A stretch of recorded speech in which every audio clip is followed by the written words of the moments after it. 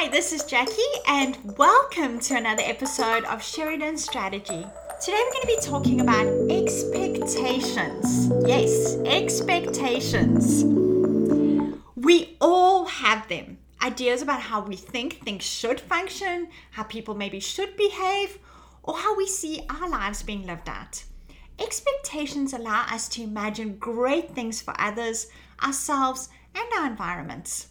In these past few weeks, I've been examining the expectations in my life as I consider making some changes to improve the quality of the way that I choose to live.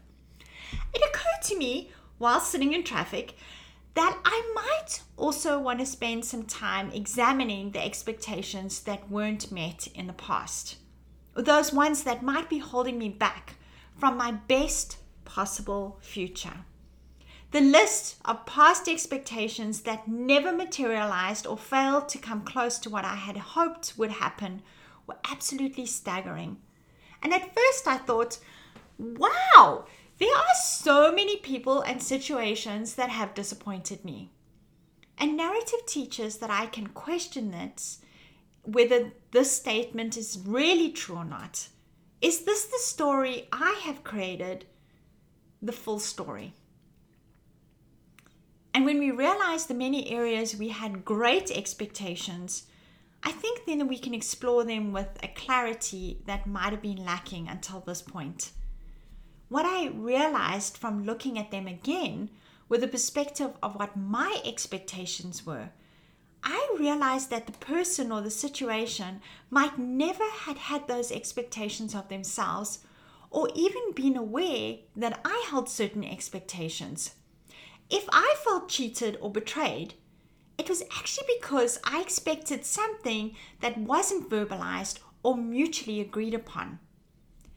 Is it possible that when I had felt disappointed, it had something to do with my own expectations, ones that I had created about those events and people, ones that I might not even have been wise to develop any expectations for in the first place? Similarly, we should be asking whether others have the right to impose their own expectations on us. Should we live according to those expectations, especially when they are made by people who don't know us or refuse to accept that we might have our own expectations of ourselves? Think of bosses, colleagues, members in the organizations you belong to, even the people who follow you on social media. People who know you in one context, but are not necessarily aware of the other aspects of your life, which contradicts the stories they've created for you. Do you want to live up to their expectations or not? And what about the people who do know you and have certain expectations of you? Here is where I think that expectations can be a good thing. Because the people who know us well and hold us accountable through their expectations.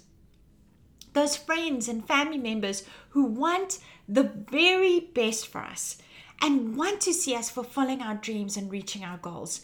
Their expectations motivate us to be authentic in our pursuits.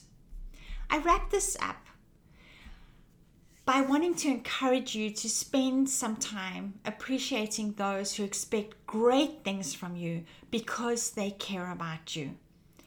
Also, maybe spend some time letting go of the expectations which pull you away from living the life you choose.